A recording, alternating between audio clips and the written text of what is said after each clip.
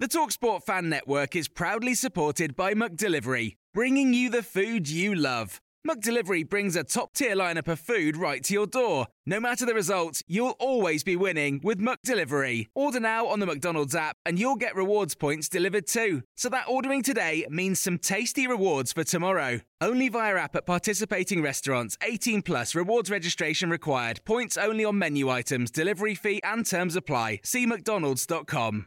The TalkSport Fan Network is proudly teaming up with Free for Mental Health Awareness Week this year.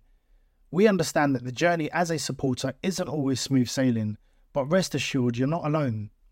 There's a vast network of fellow fans who share your passion and may be experiencing similar challenges. Honesty is key in any relationship. If your friend asks you how you are feeling, tell them honestly. If you're going through a difficult time, let them know. Opening up about how you are feeling can really make a difference.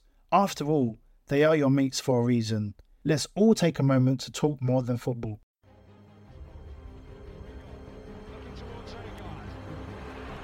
Ravel, ambitious, brilliant!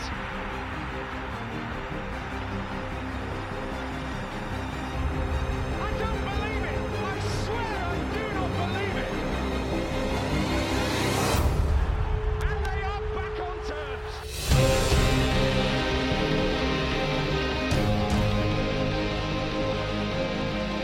Hello, welcome to New York Talk. The Euros is over, so it's time to get serious and talk about another team that will probably eventually break our hearts again in Rotherham United. So we are going to talk about some Euro stuff tonight. We are going to cover the final off a little bit, as much as we can stomach to talk about. We've got the Parkgate game to talk about the trip away the players having in Hungary, and then we're going to do the transfer talk, which is still a little bit quiet as things stand.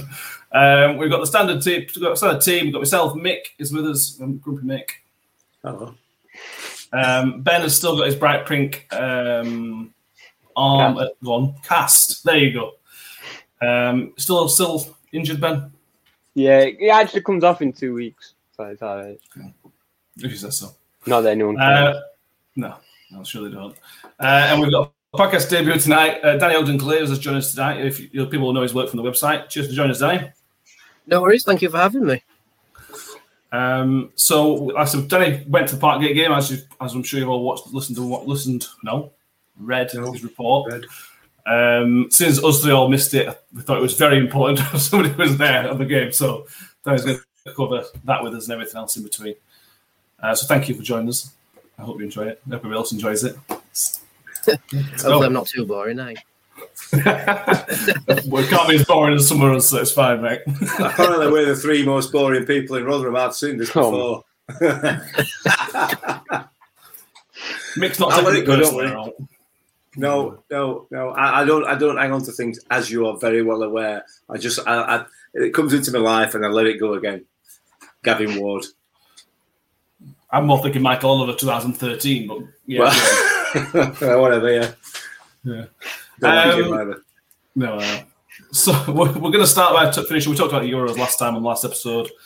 We're going to finish off by talking the Euros. We'll start by finishing off the Euros today. Everybody knows what happened. Mick, England, that's what happens, isn't it? Yeah, it is. I don't find myself massively disappointed, to be honest.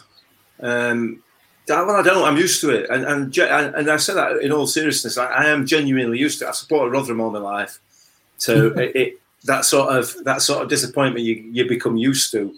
And I've supported England all my life, and I think they have performed exceptionally well. I think they've been outstanding for just about the whole of the tournament, and there's been some real sort of breakout players for me. Within that squad, Calvin Phillips for one, for me has just been absolutely immense. I think he's been fantastic, but as a whole, I think the squad's done really well. I think Gareth Southgate's really got them on the right track, and I, you know what, Sunday night's just a start for me. It is definitely one of the best England squads I've seen. Yeah, it's one of the most exciting, certainly. The young players we've got in the squad is as good as I can ever remember. Danny, I got a message from a friend yesterday, and I felt the same. He said, "Is it still okay to feel sad the day after?"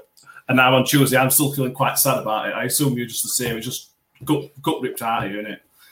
Yeah, I mean, you can't help but feel sad, really. We've lost a final at an international level. I mean, we don't know. We might never experience a European final again. But, you have to feel pride for the country as well, because we've finally got over that bridge of we haven't got to a European final since '66.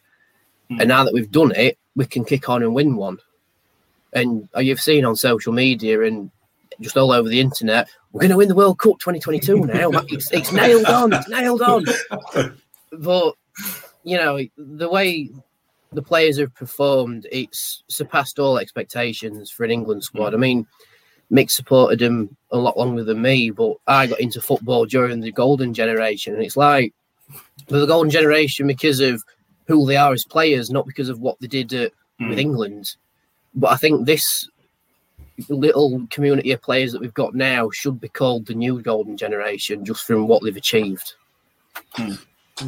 Yeah, I agree. They've been superb. I love them. Ben, you always have some to pick out and nitpick on. Just full of pride, or have you got some sort of problem with? Listen, I know Mick said it's England, but it's not England. We got to a final. That's not what England do. So I'm quite happy because I think France are our only competitors. I think Italy were awful. I think next year. well, they were. Bonucci's mixed age, Chiellini's mixed age. Do you know what I mean? I don't know how they made the type of guys you'd follow them right into battle, wouldn't you? They're the type of guys who would be right behind them. I hate him who scored. I hate him. Why? I just see what he did. He's coming to Rome. Whatever he did. That made the life out of me. But I think we can do some good things. I don't think there's a lot of countries with our talent and youth, if you know what I mean. I think Belgium are up there, but they can't play together. Aren't they? Yeah, at the end of the cycle, and they can't even play together. So I think France are the only ones contesting us internationally. So I'm happy. Yeah, when we came into tournament with for me, defensively was a real issue, Mick. I was genuinely worried about our defence. I thought we'll be fine going forward because we've got arguably the second best attacking setup in the entire world. But defensively, we were by far and away the best defensive team. And other than a stunning free kick against Denmark and a set piece against Italy, didn't like scoring, conceded. Stunning. Well, Muller, obviously. Stunning free kick. Well. I think should have saved it, but whatever. No, I'm joking. Free kick. It was a good free. It was a good free kick. It was a good free kick. Go on, mate. Yeah. Defensively. I mean, we've got 3 Yorkshire lads back there, haven't they? 3 South Yorkshire lads back there. The Yorkshire brick wall. That's what they've called it. Absolutely. And they were outstanding. Absolutely fantastic. And Declan Rice and Calvin Phillips in front of them obviously added that weight. But defensively, for me, Kyle Walker's just been the player of the tournament defensively. Without a shadow, you can take your Italians and shove them where you want. For me, because from a defensive point of view, he's brilliant. I've got a big problem with Italians, big problem, and you know why? I know you would. You know why? I know you would. Well, why? It's not because they beat us. I don't mind. They were the better side on the night, and they probably deserved to win. But for me, they're just cheating scum, aren't they? They are just cheats. You can't dress it up any other way. They are as bad as any team that I can think of that ain't got Ronaldo in. Any team, they're just dreadful. It's just embarrassing. Genuinely embarrassing. Are you with him, Danny? Yeah, I am actually. I mean, with the Italians, they are the country that pushes gamemanship right to its limit in football, because they are. Some people say they're clever the way they fall to the ground, but in other terms, it's you felt someone just pinch you and you've gone down, which is what the Danish said about Raheem Sterling's penalty. But we'll leave that as it is. But the one thing that I've got an issue with the Italians is number I forget his name. Number 3 is foul on Saka.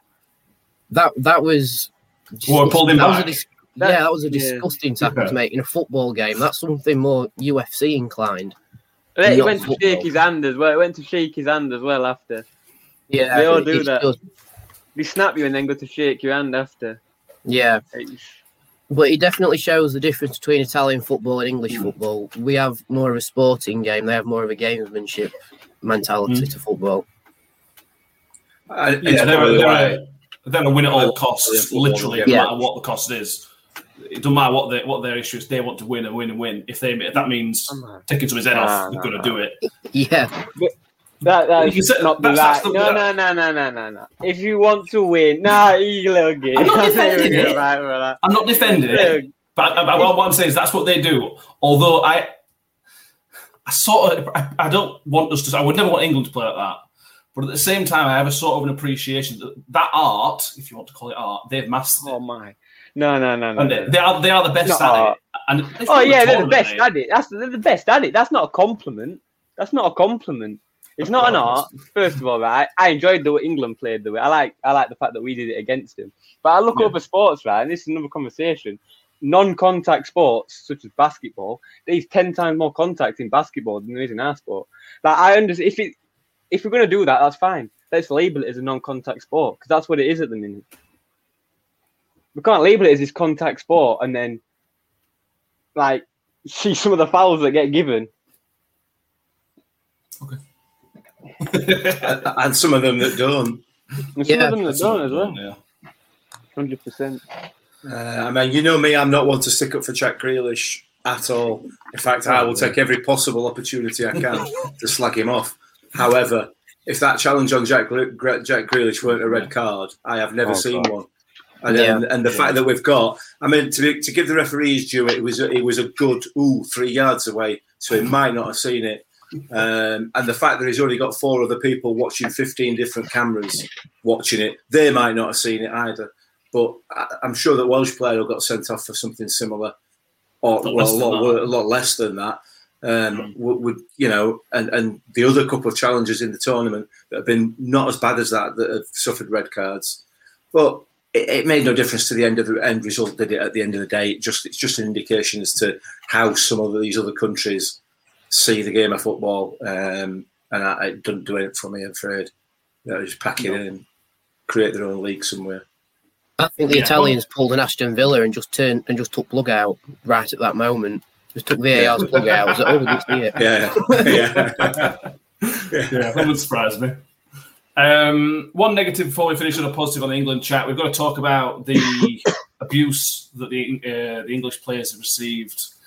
Unfortunately, not surprising. As soon as you think about it, what happened when the players that missed penalties, you knew straight away they were going to get the abuse that they got. That's obviously that's not a defence. That's just a sad state of affairs that we have to expect that these heroes have put their heart on the line and everything else not gone their way, and then these people see fit to take out their anger because of the colour of their skin. Danny, I'll come to you first.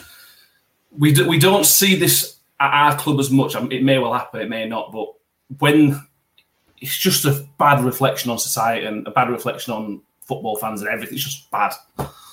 Yeah, it is. But I've noticed it is normally the players from clubs who have very big fan bases that get the most abuse. It's like it's not too long ago that we saw one of Manchester United's players being pelted with coins and bottles and everything just because he was black and he was going to go and take a corner. Yeah. And you've got the 3 main targets are the 3 players who missed the penalties because it's Rashford, Sancho and Saka. 2 of which, Sancho will be playing for Man United next season. Rashford's already there. And then Saka's is so unjust because he's such a brave young lad to step up and take the penalty at 19 years old. He doesn't deserve that at his first major international tournament. It's just not fair. But people have nitpicked little things to try and get under the skin as much as they can. And unfortunately, one of them things is the skin colour, which is so abhorrently wrong. to do towards another human being in this day and age. It's just so wrong in football. The sport that's meant to unite us with one common direction of we need to support England, and then as soon as they've lost, we're back straight down that divide again of skin colour. It's just wrong. It's again, you've been around longer than us. This has been a problem for a lot longer than we've been around, but it's got to stop. And Instagram, Facebook, Twitter, they need to do more than they're currently doing to get these people reported. If it's a criminal offence, which it obviously is a criminal offence, action needs to be taken because it's not right. It can't continue. Yeah, the social media companies will not take any action. They will not take any action whatsoever because it's all about the money. But why should they have to take any action? You know, these people, they're just babies, aren't they? They're just little babies. We've seen it this season or last season to a different degree, but the principle remains the same. We don't know how to lose. We can't lose, and if we don't, because we've not been taught how to lose as we've grown up. You know, it's this medal for taking part generation almost, isn't it? You know what I mean? Well, it is. You know, part of your growing up process, part of the process of growing up is to be able to handle disappointment, to be able to learn how to lose. And we've had a generation of kids, and that's what the vast majority of these people are. We've had a generation of kids who've grown up no experience in losing at anything. So the first time something like this happens, we have to find somebody to blame. And you know, I just the behaviour of some people who claim to support England, not only with this, I mean, this is probably, as Danny said, the most abhorrent part of it. But the behaviour of some of these people of a Sunday overall were just embarrassing, absolutely embarrassing. You know, forcing their way into the stadium and you know just causing grief all over the country. It's just embarrassing. But we've had it in football, as you said, for many, many years.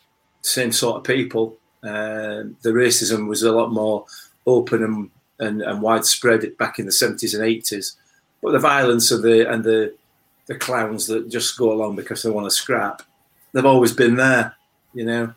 But now you can add into that the issues with social media, the issues with certainly the mainstream media as well, or some of the mainstream media stoking the fires, you know, just for clicks.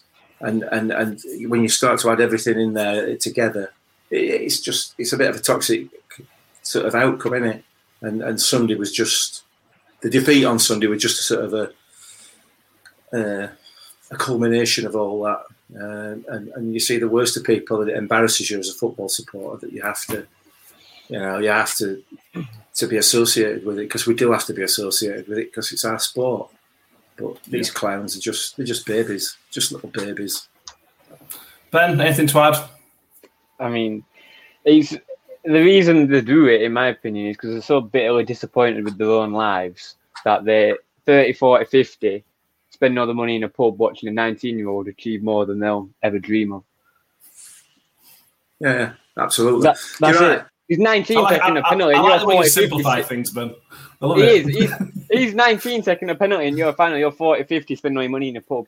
Let's look at the difference. Like, can you even have an opinion? Like, the other thing I would say on the racism topic, just sort of briefly, you know, if you know somebody who's responsible for some of these tweets, some of these Facebook posts, some of these Instagram posts, if you know they are, report them. Absolutely. You know, do not sit there and say how disgusting it is and not do anything about it. Pick up the phone, ring the police, report them, grass them up, make it public, make it be known, because you know something's got to be done about it. And like we said, the social media companies are not going to do it because why would they? No, I think that's a fair shout, but I agree with. I will agree with that one. Well, final point on England, because I think we finished. It's been a fantastic tournament for England. I think we'll just have to finish up by picking one person out each who you think's been the player. England's sort of not necessarily stand-out player, but who's either surprised you or you've enjoyed watching him play. You mentioned Calvin Phillips a minute ago. Is he your sort of stand-out player for you? Yeah, I think he is. Yeah, I think he's been brilliant. Cool. Definitely. Ben? Saka. I think the amount of what he says about him to stand up and take a penalty at 19, the 5th penalty at 19 is like that says all you need to know about him. So he just looks like the happiest guy in the world as well. I just look, that picture on the unicorn was just the happiest picture you'll ever want to see ever. It's just beautiful. Love it. Danny? I mean, there's been a few, haven't there, really? Yeah. There's been a fair few. But for me, I'm going to say Jordan Pickford. He has had an unreal tournament. To go the full length and only concede 2 goals, one of which was a very, very good free kick, and the other one were a bit of a shambles at the near post after he made an incredible save. He has to hold his head up high with that. And I don't know how the Italian keeper's won player of the tournament when he actually was a worse goalkeeper than Pickford was. Yeah. But yeah, I'll say Jordan Pickford, even though a lot of them are up there on his level this tournament. Pickford saved 2 penalties as well. Yeah. Exactly. And lost. He did his job. Saving 2 penalties. Did definitely. He's the only England keeper to have saved a penalty in a major tournament. And he saved about, how many? He's about 4 or 5 now. At least 4, together, yeah. Yeah, and there were rumours that he was going to be next up on the penalty takers as well. Yeah, I've seen that, yeah. Mind you, he can take a good penalty, though, Pickford. He can, yeah. He has been superb, Pickford. I'm going to go Declan Rice. I thought it was probably man of the match for me. Up until he got brought off, it was so important. And when he went off, we lost a lot of the energy in midfield. Henderson didn't quite fill the boots where I expected him to. And when Rice first came to the England team 18 months ago, whatever, I was really not convinced. I was really worried that that's the type of player we're bringing in. And he's just turned into this fantastic footballer. And hopefully that continues. And him and others like that are one of the signs. Good signs going forward. Anyway, enough England chat. 20 minutes on England now. Back to what's important. Rotherham United, again, they broke us hearts normally. 2 months ago. But for the first time in 400 and something days, there were Rotherham fans watching Rotherham United at Parkgate on Saturday.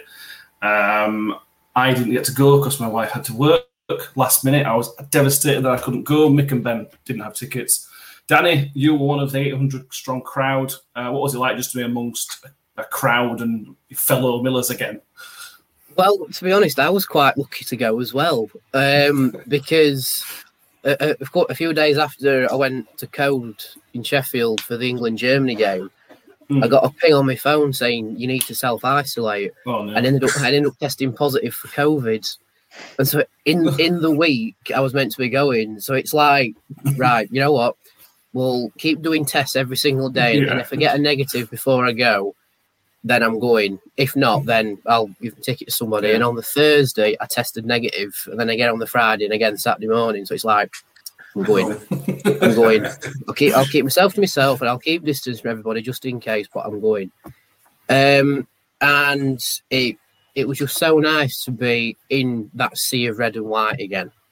You know, just everybody's all cheering on Rotherham. I mean, there are a few Parkgate fans dotted about as well, like obviously mates of the players.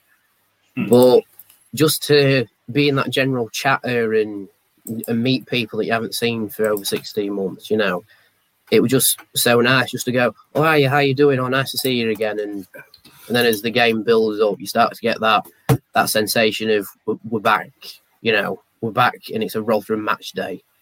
I mean, fair play to Parkgate for hosting us. I mean, bless them, they conceded 11. But just to see the Rotherham players again, you know, it just warms your soul. I'll say that, it warms your soul. Well, a lot of them have never seen live before. You know, I personally look for. I can't wait to see Victor Johansson. I know it sounds a daft little thing, but he's become a bit of a cult hero this last year or so. And just to get behind him in flesh, it's going to be. So I'm looking forward to all of it. I can't wait. Really excited now. It was having conversations with a few fans down the end of the pitch as well. Who, like I say, were obviously just nice to see him in person. Yeah. You were brilliant. I'm looking forward to this. Mick, you didn't go because you were meant to be away. You didn't end up going away because of one thing or another. Yeah, it's just exciting that fans are back in. 5,000. The tickets hit 5,000. Say it's sold on day of recording, mate. It's just building and building. Yeah, it is building.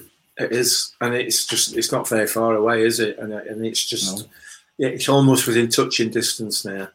And I kind of don't want any friendlies at New York. I prefer it if there were no friendlies at New York. They were all a long way away where I can't go. I want my first experience back in that ground to be a league game, to be a game that means something. It's not going to be, obviously, because we've got some friendlies, but it would be great if it was that first league game. I mean, the atmosphere is just going to be fantastic anyway, and I suspect possibly the crowds for the home friendlies are going to be pretty decent as well. But yeah, it's been too long. We've been away for too long, and it cost us a place at Championship in my view, potentially. So we've got to start all over again now. We start back where we left off. Well, hopefully not quite where we left off at Rochdale, because nobody wants to see that again, do they? But yeah, I'm absolutely buzzing. I can't wait. It's 11-0 win, Danny. So in pre-season, I know performances don't work, but is there anything that stood out in the game? Any little performances? Any goals in particular? Highlights were minimal anyway. What stood out for you on the day, goal-wise? I would say, especially in the first half, Josh Kayode looks a very strong and fast player. If he keeps up the level of intensity that he showed against Parkgate, he will be class in League One. And he's already starting to build a good playing relationship with Ogbeni as well. Because every time Chio went down the right, Kayode was in the box, and 9 out of 10 crosses were exchanged between the two of them.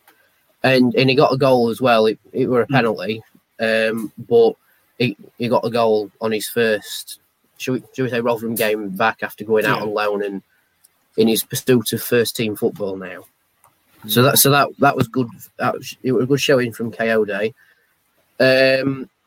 Later on in the second half, Matt Crooks scored an absolutely filthy goal. That. Yeah, but he was ruled out for offside, and it was like, no, don't do that to us.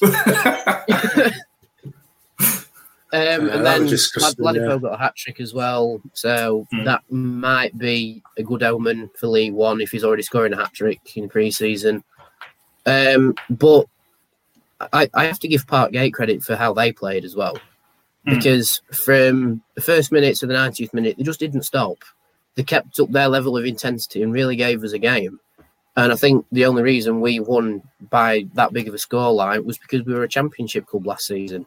So we've still got that level of quality in the core of the team. But now Parkgate played brilliantly. Their goalkeeper were their man of the match. just from some of the saves he pulled off, it like you've seen league keepers do worse in a game against Rotherham. So fair play to him, and his head didn't go down. Every goal he scored, he was like, right, come on, let's just keep going. So now fair play to Parkgate. Now they played too. Definitely, and it's been a bit of a bundle of cash at a time when clubs like that desperately need it as well. A year that they've had, and we've all had. Clubs like that are desperate for cash, and it's good that I know there's other clubs locally which we haven't done it for, which we can't do it for everybody. But Parkgate have done well on the pitch, well, played well on the pitch, but then financially been massive for them. Striker Ben, he talks about Josh Kayode there and Freddie getting a hat-trick, and Michael Smith still with us as things stand. It's going to be an interesting fight for that, for the top few spots, because if Kayode performs and scores, the chance that it's going to knock Freddie out of the team, and that's going to put a lot of pressure on Freddie. He's not he won't be playing in League One, which is different to not playing in Championship. Yeah, I think Freddie should play. I think it's Kayode's spot to earn, no matter what, in my opinion.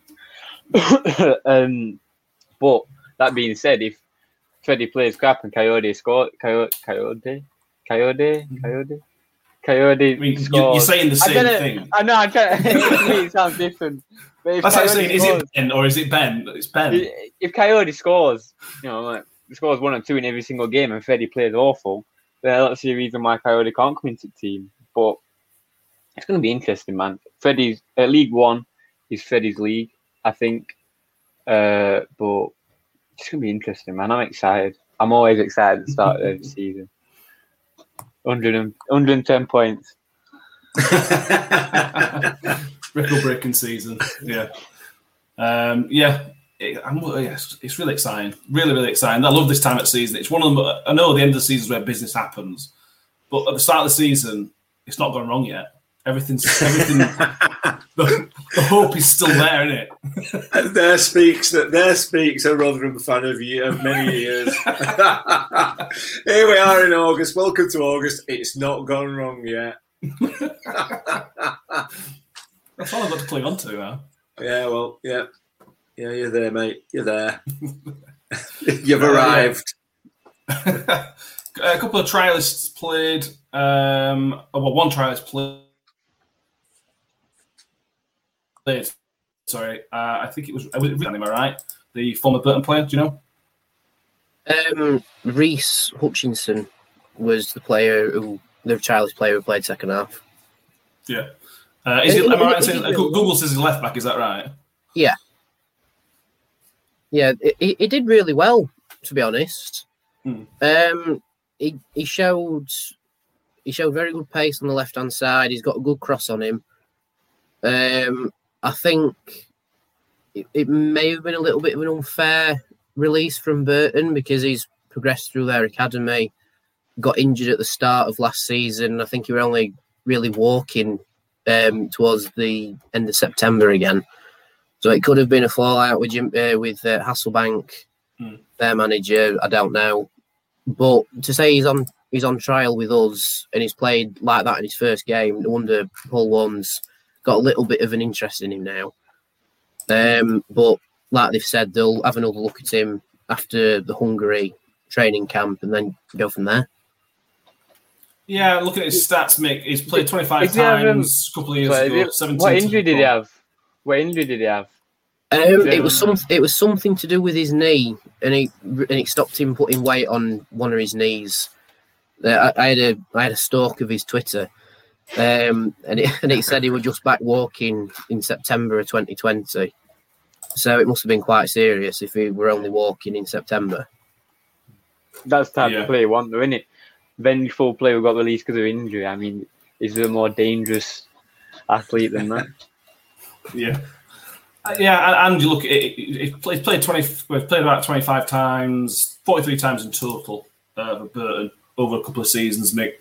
And again, we're a good club to look at. For somebody like him who's just been released but has played a reasonable amount of time, Paul Warne's not a snob. Just because you've been at Burton and been released by Burton, Warne is not going to just forget about you. If he thinks you've got something there, he'll play you in a game and potentially bring you on. For him, he should be looked at like Matt Olasunde and people like that who have come in as fullbacks, played well and then moved on. Yeah, absolutely. And he's just not going to look much further than Michael Smith, has he? Taken off bench at Bury and now been loaded by some Championship clubs because of what he's done at Rotherham United. So yeah, I mean, it won't be a bad move for him. And Burton, in my experience, limited experience of Burton, have been a nasty, horrible side. Not a nasty, a horrible side to play in the sense that they've been very, very solid, very difficult team to break down in the past. If that's the kind of culture that he's come through, he's going to be a decent defender, you would have thought. So yeah, I mean, listen, I trust this recruitment team a lot more than some other millers by the looks of it, looking through social media. But I do trust them, and if he's the right man, he'll come, and if he's not the right man, he won't. A couple of the hopefully he is. Yeah, a couple of people I've trained with us. Lewis Page, who again is supposedly a left back at Charlton. I haven't seen anything confirmed on that it was training with us. That's a rumour. Again, he's another reportedly injury prone left back. But that's not really confirmed from anywhere. That's just rumours. As reported from the Advertiser today, Josh Chapman is a goalkeeper who I think has been released from Sheffield United, and we'll be looking at bringing him as a third choice keeper. Danny, every club needs a third choice keeper. And if you're not getting anybody in the youth ranks to run through a bench like we did with Lawrence Bilbo a few years ago, makes perfect sense. Just released from a big club. If he fits the personality mould, what's the worst that can happen? Yeah, exactly. And I had a chance to see him warming up at half time with Vickers and Johansson. And like I say, he's a young lad. I think he's only 18 or 19 or so. Just released from Sheffield United end of last season. And like we've already said, he will be a development sort of player and will probably play more reserve team football and first team football. But you need a backup. Say if Johansson gets injured again, which knowing Johansson, he probably will because it's Johansson. He'll run head first into a brick wall if he has to. So it's just nice just to have that little bit of security of we have if Johansson does get injured, we still have a keeper on the bench just in case.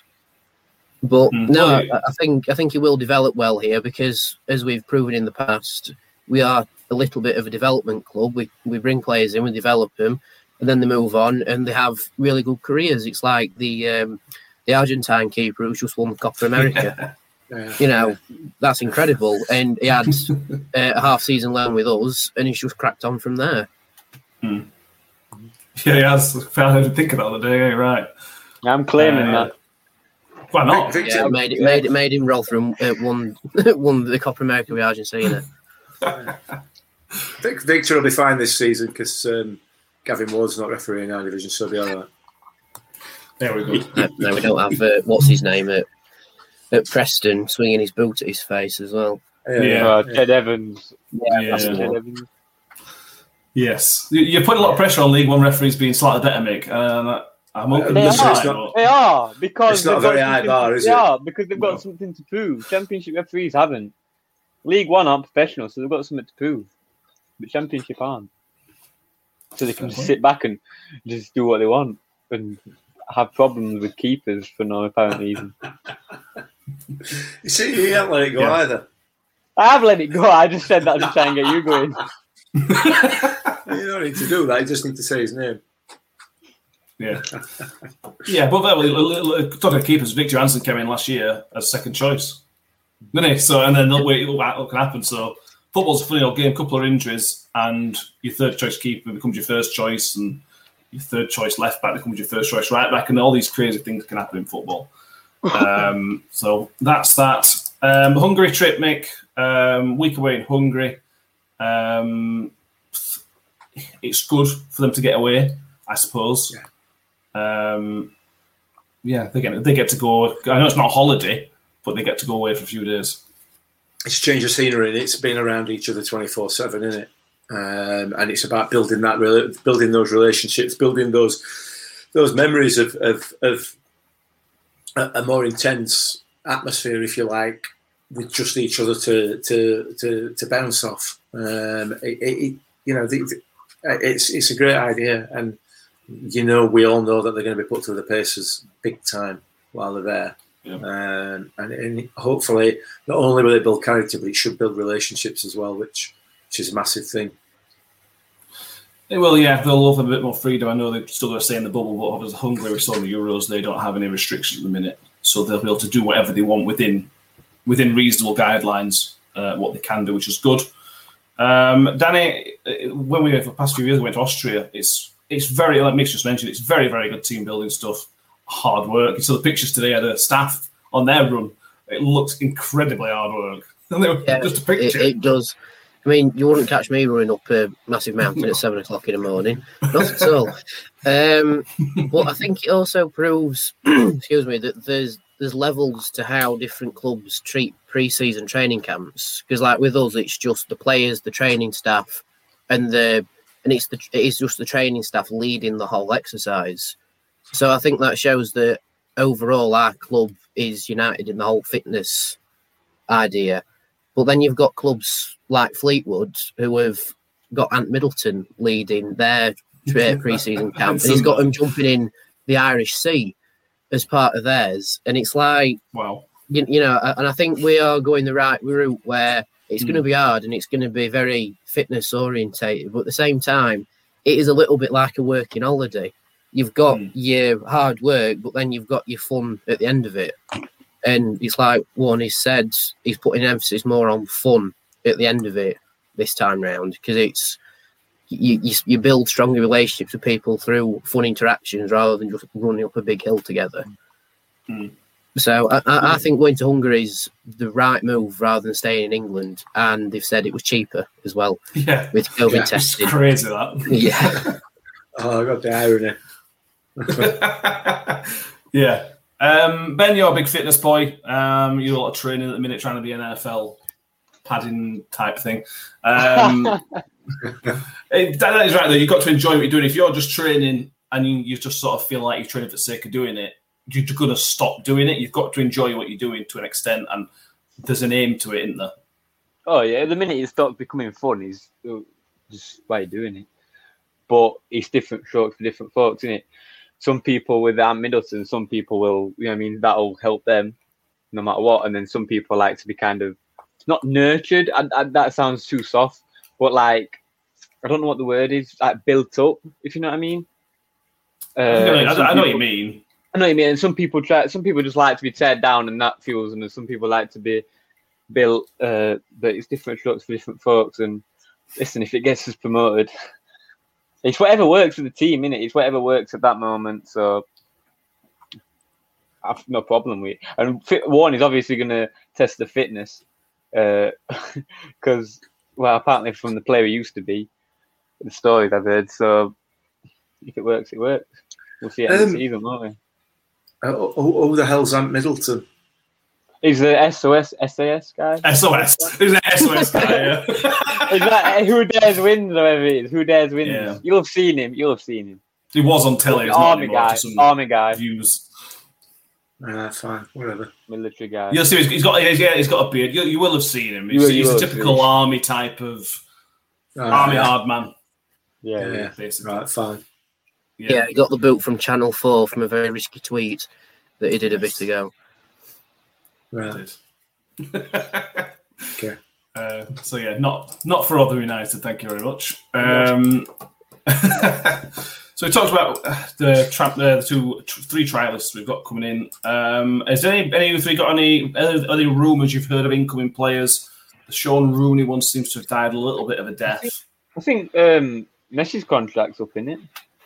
Well, they've registered him. They haven't signed him, but they've registered Messi. So, what Rotherham have? Yeah. I seem to remember a conversation a couple of back in the last season about trying to find him somewhere to live in Rotherham, and I think that was stumbling block, weren't it, before? So you never know, mate. You never know. He's knocking on in years now, and so you might want to drop down a level. Yeah, unlikely. I'm sorry. Yeah, Danny, any transfer rumours you've seen? I've not seen very much of the past few, other than the three we've mentioned. I haven't seen very much. No, it's gone very quiet at the minute. I have seen that Paul Warne has been talking to two potential targets. One was the day before they went to Hungary, and one was like on the day. But other than that, I've not really heard any like names mentioned. I know we've put an emphasis on defence now because we've only got one solid back four that we can put out, really. And we've got Tilton, Angus MacDonald injured. So we need to strengthen defence. I think he's also after a midfielder, a wide player, and a possible striker. Because I've noticed that number 9's vacant now. Yes, it is. Yeah. So we've gone from only needing 4 or 5 to potentially needing about 7 or 8 in the space of a couple of weeks. So it might pick up a little bit after Hungary. But at this moment in time, there's no names flying about at all. And the Euros are finished now, aren't they, as well, which is going to make a difference. That's going to start to kickstart the transfer market, and it'll find its way down to us eventually. So, I've not, to be honest, I've not seen Rob Scott running around car park at New York waving his hands in air in a blind panic yet. So, I'm assuming that things are going all right. I keep looking out for him. I will say I have a sneaky bit of information with Rob Scott. He lives just down the road from where I am, and his car comes home very late at night at the minute during the week. It's like I hope you're pulling long days at the office, Rob, and you're not just out enjoying yourself. You need to be working, son. Yeah. That's definitely a good sign. Late nights from the office is a good sign for us, definitely. Yeah, well, I'm not going to say that. No, we don't say that. No, Don't say it. Come on. Don't say anything incriminating. No. I'm not going to say incriminating, but I'm not going to say it. Okay, not going to say anything. Mick, you mentioned squad numbers. I know you don't care about squad numbers, but I do care about squad numbers. I know you do. So I'm going to talk about it. I like that Dan Barlaser has moved to a standard number. He's moved to number 4. He's took Sean McNolan's number, which I'm a fan of. Kieran Sadlier, it might be nothing, but Kieran Sadlier has taken over number 7 shirt, which again, for me, feels like a good sign. They tend to leave these shirts for people that feel that's going to be important. And as Danny mentioned, the number 9 shirt is wide open and vacant as things stand. Ben, I assume you don't care. Squad numbers are really important to some people. Okay. Squad numbers sometimes someone's whole motivation to even play the sport. So, yeah, I do care. Okay. You do care. What's your opinion on it? I don't care. I don't care about taking number 7 because you know what I mean. That's just socially accepted as a very good number for some reason. But I mean, it is what it is, isn't it? Some people. That being said, it does kind of indicate that he's going to start. So it's going to be interesting, man. I'm so excited. I'm very excited. Yeah, no, I think the number 2 is still open as well. No, Harding's number 2 now. Yeah. Interesting. Coyote took 19. I had a thought that Coyote might take the number 9 shirt. I'm a little bit surprised he hasn't. Because I thought, Bray might have asked for it. Although maybe you don't want the curse of George Hurst hanging over his head from last season. Maybe that's part of it. Might as well just retire the number 9 shirt now. Yeah. Exactly. We'll finish off on potential outgoings. One confirmed outgoing to Trevor Clark, who has gone over to Bristol Rovers for a fee. I don't know what the fee is. But for him to play as little as he did, Danny, and then get a little bit of money from him is not the... It's a frustrating move from start to finish, but in terms of an exit, it sort of makes sense all around. Yeah, I mean, like you say, it must be frustrating for him to come over to England and not get as much game time as he would have wanted. But I think the reason we signed him was because we thought Joe Mattock might move on somewhere else. Because at the time he was kicking towards 30 and we thought might move somewhere else, but he stuck with it. His contract as well, weren't he? Were he at contract into that season as well? Might have been, I can't remember. But I know that he did sign a new contract maybe 1 or 2 years ago. And I think it just didn't work out with Clark. It was the same with Purrington. We signed Purrington for a similar reason. Didn't work out, and we still got a money's worth for him. And now the same's happened with Clark. And I mean, he wasn't a bad player. It's not because he played badly that he got shuffled off. It was just didn't get the opportunity with us, and hopefully he gets it at Bristol Rovers and he can crack on a bit. But we've always got that memory of him scoring that wonder goal against Doncaster in the Pizza Trophy. And we won 3-2. So we can hold that memory of him, at least. Yeah, he's on that list of players, Mick, that I just wish he'd done well. I really, really wanted him to do well. Yeah. It just never happened. He had 10 minutes here and there. Like Danny says, he had a good goal. We're just always bits and bobs. Yeah, it was, and he is, like you said, one of those players that you desperately want to do well. For me, George Hurst was another one of those. I really wanted him to do well, and he just didn't. But I don't think Trevor Clark fits with whatever's happening at the club. I just don't, and I don't know why. It's not something that I can put my finger on. But even when he was playing, he didn't really look to me like he was part of the team, and that's a ridiculous thing to say, but I don't know. There's just something about it that it didn't fit, and I don't know what it is. I can't put my finger on it. I hope he has a good career. He's a really, really quick lad, and I'm sure he's a really nice lad as well. Otherwise, he wouldn't have been at New York. So I hope he goes on and does really, really well. But and he's gone to a decent club as well, a good club as well. A good club with a questionable manager. Well, yeah, that's as maybe, but Bristol Rovers for that league, Bristol Rovers are a big club for League Two. Oh, yeah, they're a big club, full stop, aren't they, in terms of support and everything else. And you're right. I'm surprised he's gone to somebody like that as a manager. But he'll not stick around for very long, will he? He'll get fired. He'll get sacked or assess them or punch somebody or whatever. Who's manager? Oh, it's Jay inevitable, Barton. isn't it? Yeah. So I it's think he inevitable. went from what he said. Well, I mean, he does it time and again, doesn't he? So it's only a matter of time before he gets locked up or whatever. I don't know. It's going to happen.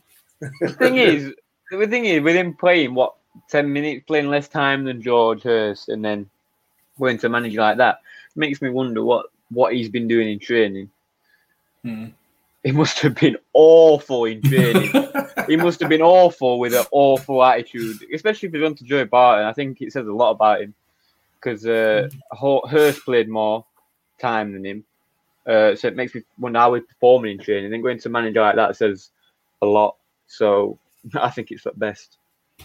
To be honest, if I'm being honest. Yeah, interesting take. Ben, again, we come to you with fitness questions and sports science questions, even though you have 0 qualifications. I should put that out there before What I the ask Ben's qualifications mean? It's a piece of paper. I understand some are important. That's what Ben is. Yeah, exactly. Curtis Till apparently tore his hamstring very badly just a few short weeks ago, Ben. He put on Twitter that he is back running on grass. This rang a lot of alarm bells with a lot of people, including myself, thinking, oh, hang on here. Paul Warren's words were, it's a bad tear. I think it's something along those lines. Thoughts? Looks it. I mean, bad hamstring tear. Hamstring, from my knowledge, is one of the most important muscles when moving, walking, running. So to be running, it can't be bad. It can't be bad. A bad tear would be, you said October, he would be on the city or in bed or whatever. He'd be bedbound with crutches. If he's running, that is not a bad tear. I think they've mistaken players. To be honest with you. Put the wrong name down on injury list. I have no idea. I'm just baffled with you, to be honest with you. There's a mistake somewhere. Well, hopefully it weren't a bad tear and he is back running and not rushing back. He's another player that I'd like to see do well for us. And I don't know. Somewhere in the back of my head says that he's telling me something. Somewhere he's telling me that he probably doesn't really want to be here. Don't know why. I've got nothing at all to back that up, and I might be miles off the mark. I don't know. It's just something. That's an interesting somewhere. take. That's very interesting because to say that he's injured, some people do that in sports in the past because they don't want them to play for the club, and then to put on Twitter that you're running is a rebellious type thing. Maybe that's interesting. That I hadn't thought about it like that. I thought it from the start, to be honest. But I don't know. We'll see. I hope I'm wrong. Oh yeah. Danny, any thoughts? It feels like we're talking about some conspiracy theories here, which I always I was just about to say we're going down rabbit hole here. We might have to get that's on soon. But potentially they might have thought it was a bad hamstring tear to start with, and a scan said something different. I don't know. But like you said, for one to say he might be out until October, and then only a few days later he's saying he's back on the grass, it's a bit. I wouldn't really say it's an alarm bell, but there's like a little chime at the back of your head that says that don't does it? Yeah. But I don't know. We might be looking too much into it, or it might come out that he just wants away. But we've got him under contract till when is it? Is it 24 or 23 that he's under contract till?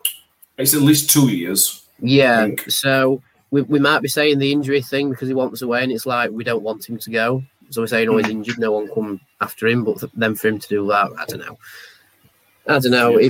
It's one of them things where you've seen a bit of suspicion, and if he ends up forcing a move away, we'll say, you force that, and if not, and he cracks on when his supposed injury clears up, then we could say it got a bit conspiracy theory between fans, but we'll see what happens. The more I think about it, it just makes me think that he's being a little baby And not a little baby. Not a little baby. No, I don't mean that.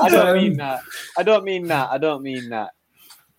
But to put that on after your manager's just come out and said, I'm out to October, and then nothing be released from the club, and then to put that on that doesn't happen. That just doesn't happen. For nothing to be released externally from the club or whatever, internally, I mean, that's more than dodgy. That's very attitudey. I want to move away. I'm going to force my move away, and I'm going to make the club look bad if I don't get my move, type thing. Interesting. I know Ben's partial to a conspiracy theory, so I understand where you're coming from. I don't want to show up our unofficial expert saying this, but with hamstring tears, anything above a 1 is classed as severe. But I think you've got 2A and 2B, and of the two, if you have a 2B, your hamstrings are messed up for quite a while. Because I was playing, I call it college football because I was at college playing football. And I did both the hamstrings. One was a 2A and one was a 2B. And the one that was a 2B is still affecting me, and it were about 3 years ago. So there's that. But if it's only one hamstring and it's a 2A, he could maybe be running right now. Not like full intensity running, like in full training, but just like doing lines up and down, potentially. But if they've come out saying it's a severe tear, it could be a 2A or a 2B, with a 2B being worse. Ben, you've been trumped. Yeah, I don't know any of that. I don't. I'm going to say this right now. I'm touching wood. I don't injure muscles. I'm touching wood right now. This is a bone, and I know I did wrong because I was stupid, but whatever. Okay. We're going to move on, Ben. We've got much longer than we've gone. We haven't talked about Smith or Crooks moving away yet. So, quickly, about 5 minutes on Crooks and Smith. The Crooks' interest is ramped up. Ipswich's pathetic offers have been rebuffed, as they should have been, and the Championship clubs have apparently started to come in with, I think the phrase on the advertisement was something like significantly increase from Ipswich's offer, but still below our asking price. You would have assumed that's if it's significantly higher than Ipswich, that should blow them out of the water, and we can forget about them. Yeah, you would hope so, wouldn't you? Like we said on the last podcast, their offers were just derisory, really. So we'll have to wait and see. But yeah, absolutely. Ultimately, if we don't get a valuation met, I don't think he'll go. I don't think they'll sell. I genuinely don't. So we'll have to wait and see. To be honest with you, from my own point of view, from a club point of view, and from a Matt Crooks point of view, I hope he gets a decent move. I hope he gets a good move because it'll suit all parties. It'll suit him to get himself playing back in the Championship and further his career. And it'll benefit the club because obviously we'll get a really, really good fee for him and make a massive profit on it. And then what that does in turn is it makes other players look what's happened with Matt Crooks. He's gone there from Northampton and now he's playing for X, Y, or Z in Championship and he's had a £2 million move, £3 million move, whatever. I wonder whether Rotherham's a place for me. You know what I mean? So it starts to cultivate that sort of culture as well, which is clearly what the plan is down in New York. So I kind of hope he gets the move, if I'm honest. And likewise with Smithy, exactly the same principle applies for me. Yeah, I think Smith is probably hardest to replace. I know that sounds a really daft thing to say because how good Crooks is. But Smithy is so important to the way we play. He's been rumoured again, Ben, Championship clubs. Paul Warne said something along the lines of, don't come in with a £250,000 offer, which says to me somebody has come in with that kind of offer for Michael Smith. It's £1 million quid for Smithy, isn't it? It's just disrespectful. Anything under $1 million. He's disrespectful to the hard work he's put in, disrespectful to what he's contributed to our team. I'm baffled as to who thinks that's going to go to, you know what I mean, front office or whatever, gets, oh yeah, that's a good offer, that. You know what I mean? You know what I mean? It's like, who thinks that? When Will Grigg went for $5 million a couple of years back, and you're looking at that offer, and it's like, really? Like, am I the only one that sees these things, or like, am I the only one that watches him play? Because they must be thinking of some Michael Smith from Parkgate or something, because it's unreal. but it will be hard to replace because of the work ethic that he's got and stuff like that. But that being said, if he does go and you bring someone else in with that work ethic, they then become another player that's hard to replace, if that makes sense, in a different way, which is a good routine to get into. So, yeah. It is. Danny, your thoughts on Smith, on both players, really? Your thoughts on the bids that have so far supposedly come in, and on that, yeah. I agree that Smith's a very hard player to replace because he brings something unique to our front line. And I know a lot of people think it goes back to the stereotype of just lump it forward to Michael Smith, but it's more than that. He's also quite good on the ball, so he's hard to replace. So like you say, $1 million for Smith isn't exactly overselling him. It's a really valid offer. But with the Crooks situation, for Ipswich to come in very low with 2 bids, part of it's like, well, yeah, it's just testing the water and that's business, we'll see where they are. But at the same time, I think a lot of clubs still have the mentality of, oh, it's Rotherham, they'll sell him just to get money.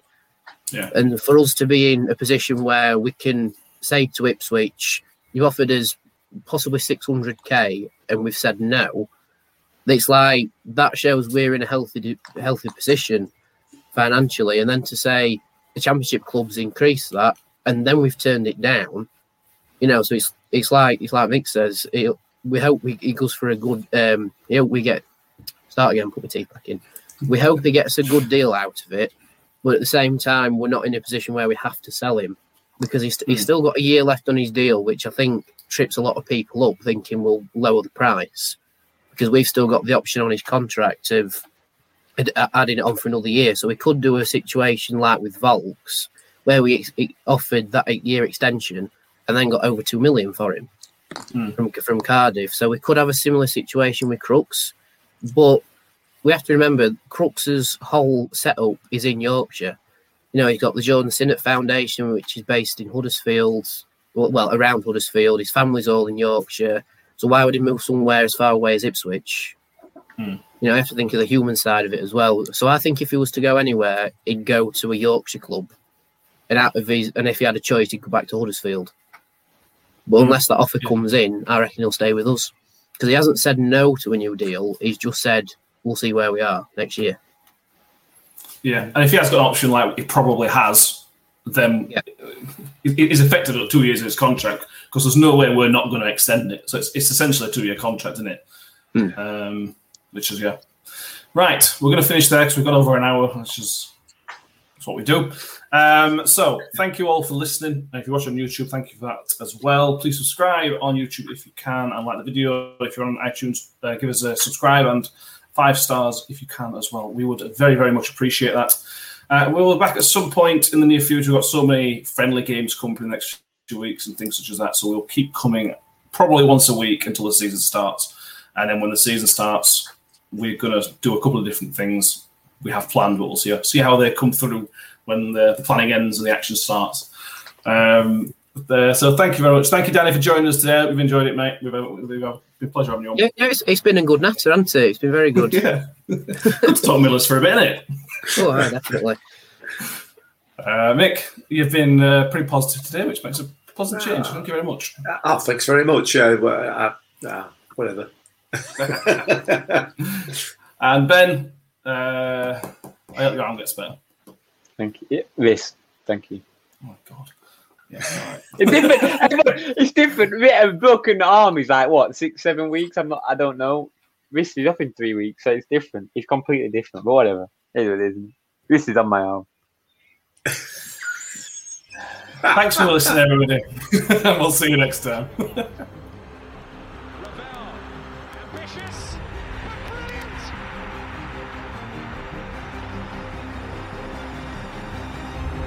I don't believe it. I swear I do not believe it.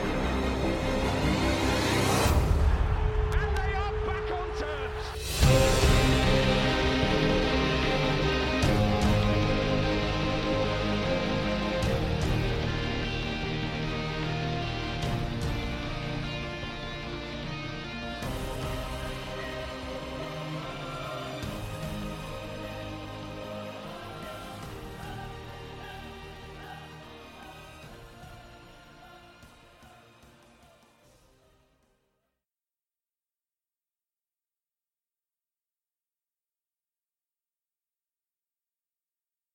The TalkSport Fan Network is proudly teaming up with 3 for Mental Health Awareness Week this year. Beyond the pitch, beyond the results, we're here to connect fans, getting them to embrace the highs and lows of supporting your club, because we're not just fans, we're a team. With 2 in 3 football fans having struggled with their mental health, we understand that life off the pitch can present its own challenges. That's why we're committed to ensuring you have the tools to stay connected with your friends and fellow supporters. Take a moment to connect with your mates. A simple text or an open conversation can make a world of difference. And if they don't respond right away, don't hesitate to follow up. Let's all take a moment to talk more than football. Away days are great, but there's nothing quite like playing at home. The same goes for McDonald's. Maximise your home ground advantage with McDelivery. Order now on the McDonald's app. At participating restaurants, 18 plus serving times, delivery fee and terms apply. See mcdonalds.com.